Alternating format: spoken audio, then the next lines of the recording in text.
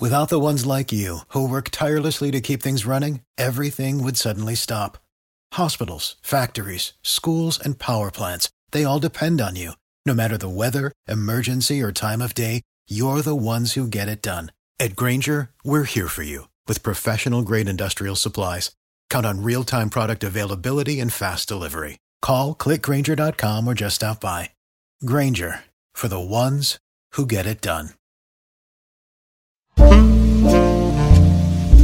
Cari amici, siamo Mordicchio e Graffio, pronto a condurvi in un'avventura unica tra le frasi celebri. Preparatevi a scoprire il lato più divertente delle citazioni famose, perché lo trasformeremo in perle di saggezza filina. Sì, perché le grandi menti dell'umanità possono diventare ancora più brillanti con un tocco di zampetta. Ci uniremo a Einstein, Shakespeare e altri grandi pensatori, riscrivendo le loro parole in stile felino. Quindi state pronti a ridefinire il vostro modo di vedere le citazioni celebri con noi. Senza indugi, mettiamoci comodi e iniziamo subito questa avventura divertente nel mondo delle citazioni famose. Benvenuti amici nel mio podcast, sono Graffio e oggi vogliamo esplorare una riflessione profonda e intrigante di Gustave Flaubert. L'orgoglio è una bestia feroce che vive nelle caverne e nei deserti. La vanità invece è un pappagallo che salta di ramo in ramo e chiacchiera in piena luce. Questa frase ci invita a riflettere sulla differenza tra orgoglio e vanità, due sentimenti che,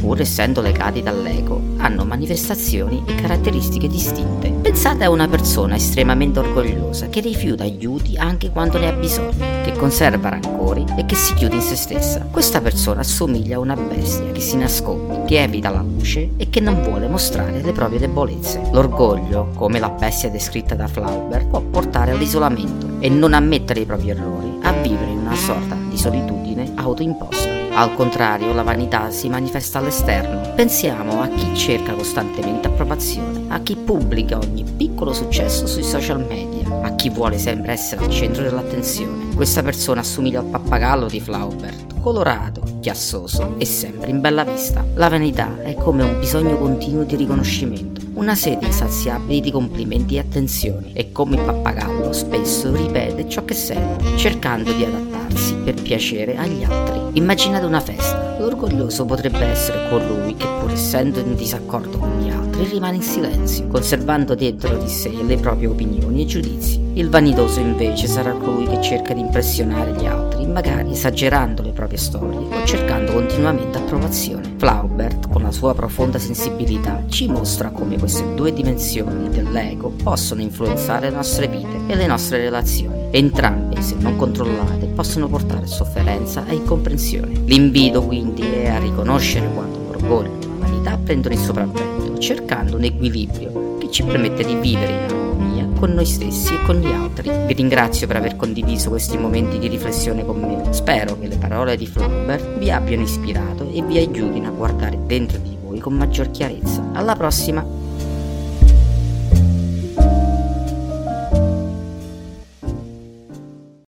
For the ones who work hard to ensure their crew can always go the extra mile, and the ones who get in early so everyone can go home on time, there's Grainger, offering professional-grade supplies backed by product experts so you can quickly and easily find what you need.